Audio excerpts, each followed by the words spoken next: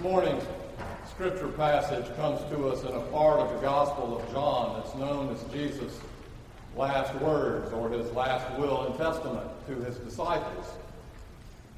In John's Gospel, it makes up almost 20% of the whole Gospel. 4 chapters, beginning in chapter 13, 14, 15, and 16, where Jesus is with his disciples in the upper room the night before he was to be crucified. And in these 4 chapters, he shares with them the summation of all of his ministry with them and his hopes and expectations for them as they carry on without him after his death. This morning's text comes to us after he has shared with them communion and washed their feet, and also called out Judas, we know, who will betray him, called him out, and Judas has gotten up and left the gathering. The text begins in the 31st verse of the 13th chapter, so may God open up to us an understanding of this word. When he had gone out, that is Judas, when Judas had gone out, Jesus said, "Now the Son of Man has been glorified, and God has been glorified in him." In John's Gospel, when Jesus was glorified, that was his passion, his death, his ultimate act of service and love. If God has been glorified in him, God will also glorify him in himself and will glorify him at once.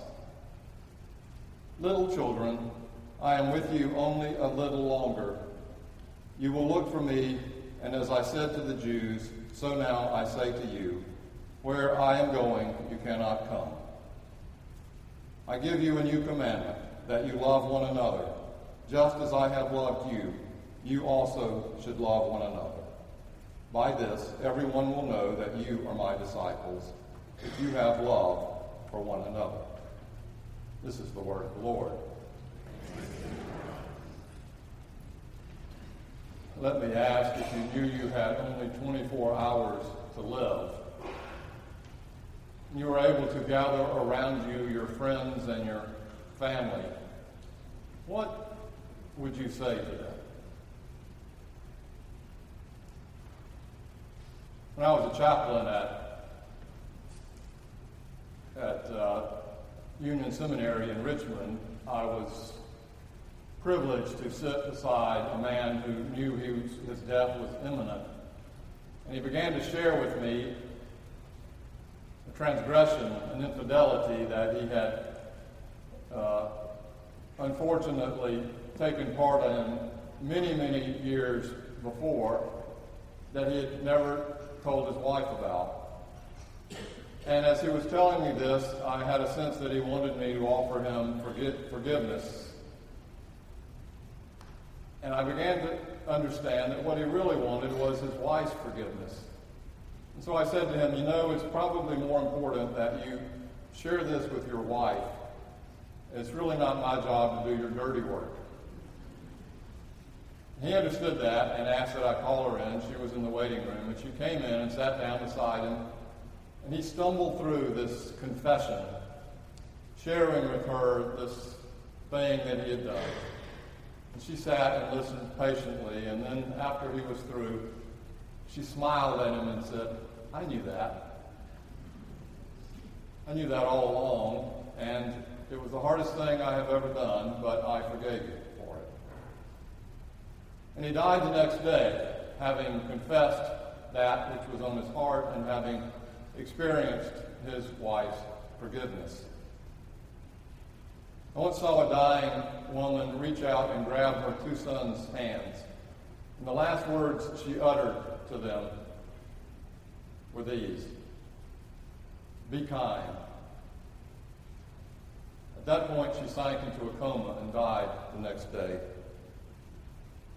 In her book, Bird by Bird, Anne Lamott shares how her best friend, Pammy, had been diagnosed with cancer. A single mom like Anne herself, they were inseparable. And Anne was so pained about it, so sad and depressed about it, that she went to talk to Pammy's doctor, who was also a good friend of Anne's, seeking consolation. And her doctor said to Anne, And your job right now is to watch her carefully, because she is teaching you and us how to live. From that, Anne Lamott wrote, I remind myself of this when I cannot get any work done, to live as if I'm dying, because the truth is, we are all terminal on this bus. To live as if we are dying gives us a chance to experience some real presence.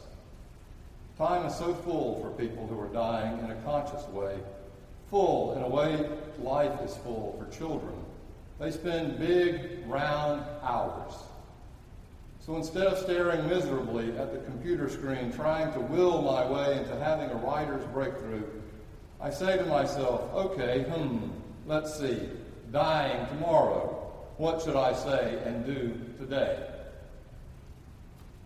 In his memoir and autobiography, Days of Grace, Arthur Ashe, the great tennis player in the 60s and 70s who died of AIDS contracted by having a blood transfusion, writes at the end of his book a letter to his young daughter, Camera, who was too young to know that he was dying.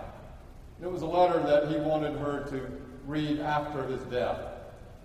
Personally, it was such a moving letter that Nancy, my first wife, and I included it in our last will and testament. And unfortunately, my two children had the occasion to read it on their own when their mom died. In this letter, Arthur Ashe writes, spiritual nourishment is as important as physical nourishment or intellectual nourishment. The religion you choose is not nearly as important as a fundamental faith in God. As a child, I went to Episcopal, Presbyterian, and Baptist churches, but now I am Catholic. These and other religions, some of them outside of Christianity, are all roads that lead to God. Beyond the different dogmas must be a sense of yourself as created by God for a purpose, and as being under God's law at all times. Be ruled by that rule called golden. Do unto others as you would have others do unto you. Do not beg God for favors. Instead, ask God for the wisdom to know what is right, what God wants done, and the will to do it. Know the Bible. Religions sometimes clash and compete, but there is a reservoir of truth and guidance in the Bible that is beyond controversy and is always available to you. Do not feel sorry for me if I am gone. When we were together, I loved you deeply, and you gave me such happiness I could never repay you. Camera, wherever I am, when you feel sick at heart and weary of life, or when you stumble and fall, don't know if you can get up again. Think of me. I will be watching and cheering you on. What a blessing and gift it is to have time and opportunity to share words like this as your death is imminent.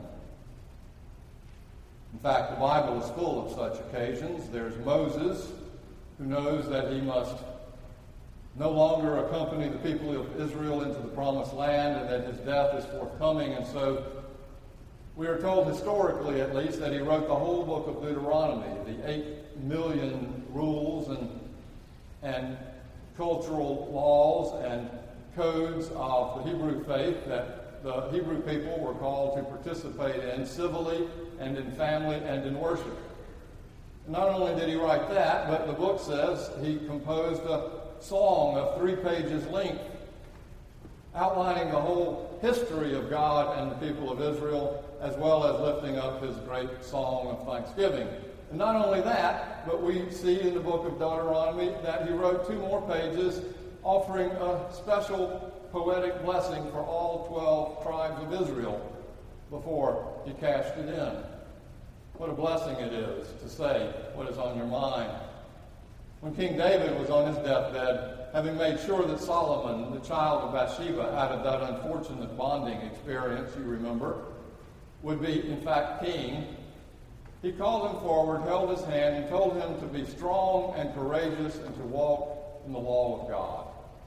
Those were his last words to King Solomon. This morning's passage, I think, is probably the most profound setting of the last words spoken. Jesus has gathered with his disciples, having ministered with them for 3 years. It doesn't take a Messiah to know that his death was coming. Everyone knew it. The Jews and the Romans had gathered together, and it was only a few hours off. So he sat with them, and he sat with them at table, where he broke bread and said, "This is my body," and he poured wine and said, "This is my blood," which has been known as the Last Supper. From that Last Supper, he got up and girded himself with a towel and began to kneel at his disciples' feet and to wash those swollen, filthy feet of those disciples as a symbolic act of his life of service and love to them all along. Then he sat back and he began to tell them what it meant. In this morning's passage, he simply said to them, "Love each other as I have loved you."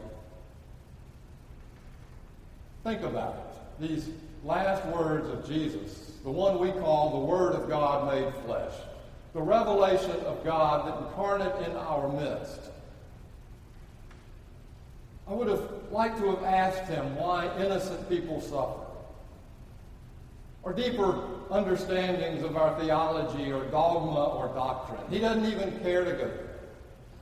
He simply says to them and to us, "Love each other as I have loved you." That was his one and only way. It's a new commandment, he says to us, that you love each other. That this is the evangelical witness that we have.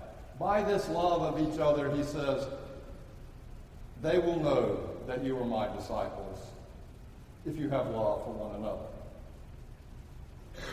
Now, it's true that in every major worldwide religion, the golden rule is operative: do unto others as you would have them do unto you. Or the negative sense of that, don't do to others as you would not like them to do to you.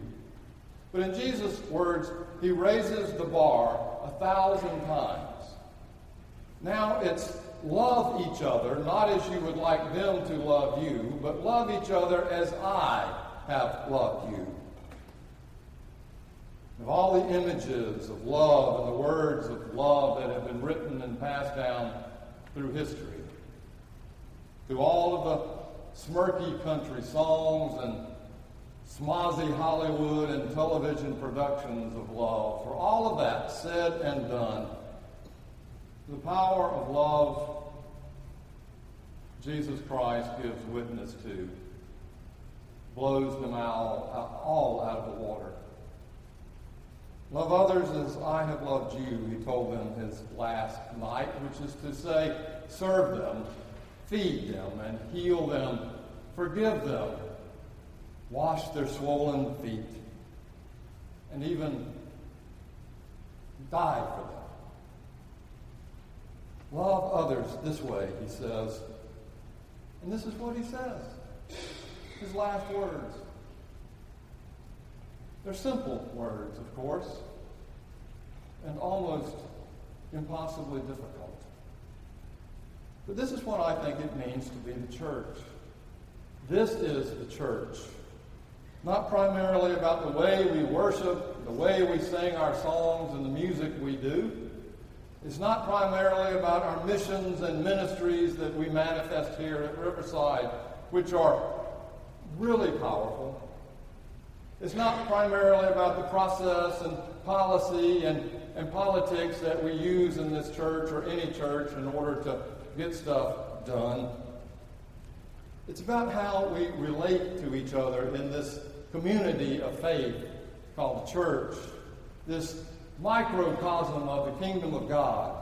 You see, this is what community life is all about. Not what we do out there, but who we are in here. And this is, I think, the primary reason we have been brought together through whatever means and for whatever reasons we have been brought, through sometimes our comic and sometimes our tragic stories that we have been brought, to learn how to love each other as Jesus has loved us. Simple, but not easy. He says it's a new commandment. It's our charge, our purpose, our goal. To learn to love each other simply, as Jesus did, is the hardest thing there is. It means that we're called to pray for those that we may not be close to. In fact, even those that we may have some animosity with, some hurt or disappointment. It means to forgive those 7 times 70, or however many times it takes for us to forgive each other so that it's no longer an issue on our hearts. It means that we're called to ask forgiveness and to say we're sorry. In spite of that stupid book, Love Story, that we grew up with in the 70s, where it said love means never having to say you're sorry. In fact, love means saying you're sorry 7 times 70 if it takes it. Sometimes, by grace and by the Spirit of God, we do it. Something happens that's beyond us, that picks us up, and we find ourselves going to someone that we need to forgive or to be forgiven by, and we sit down with them and we have lunch with them, and the next thing you know, we are hugging each other because of this power of the love of Christ that has entered into our table fellowship, and we now show again the world what community life is all about. I shake my head at the number of words and the number of programs and the number of opportunities that crosses my desk about how the church can be better evangelists and how we can bring more people from the world into the church. And we can hire consultants who can come in and give us the top 10 ways to do church growth. I think Jesus pretty well spelled it out. Love each other as he loves us. By this, he says, they will know that you are my disciples. And I suspect when we do that, and when we give witness to that, that our doors will be teeming with people who are looking for an authentic community of faith where people actually try to live according to the way of Christ, the only way of Christ. Frederick Buechner tells of an Episcopal rector friend of his who had the annual Christmas pageant that we do here, and they were all gathered up at the chancel area, Mary in her wonderful royal blue, and Joseph in his cotton beard, and all the shepherds with their staffs, and a couple of people dressed like sheep, and the wise men all gathered there. And then they call forth for all the children in the congregation who weren't already in the pageant, who had already been told and dressed up like angels, to come forward and gather around and sing the angelic heavenly host, glory to God and the Father. You know the scene. Except for this little 9-year-old girl who was short in stature and slow to get up there, and she's at the very back of this thing, and she's on tiptoe and craning her head, and she can't see anything. And after they sang the Hallelujah, in that moment of quiet, she yelled out, "Let Jesus show!" The rector said that he made the decision, the best decision he'd made that he can remember, to end the worship service right there. There was more to go, but he said, you can't beat that. And so he announced the benediction, and everybody walked out. This is what Buechner wrote. Yes, let Jesus show. For there is much that hides him. Even the church itself hides him sometimes with all the business and politics and meetings, and even our services of worship, which run the risk of becoming only a kind of performance. On some Sundays better, on some worse. And on only the rarest occasions does anything strike to the quick the way that little girl's cry did with every last person who heard her, realizing that Jesus didn't show for any of them the mystery and miracle of Jesus with all his extraordinary demands upon us, all his extraordinary promises, didn't show except every now and then. Let Jesus show in the churches that we have built for him. and not cut him down to size in our worship and singing and prayers and do-gooderism. Through our stained glass windows and our architectures, that doesn't do it. Let Jesus show in the way we live in community with each other. The most important thing we can do is to show what his love and his life are all about. In the end, when it comes time for us to gather around us, our loved ones, then we will have far less to say because the way we have lived our lives is already set. Let Jesus show. Let us bring forward the gifts of our lives and our labors.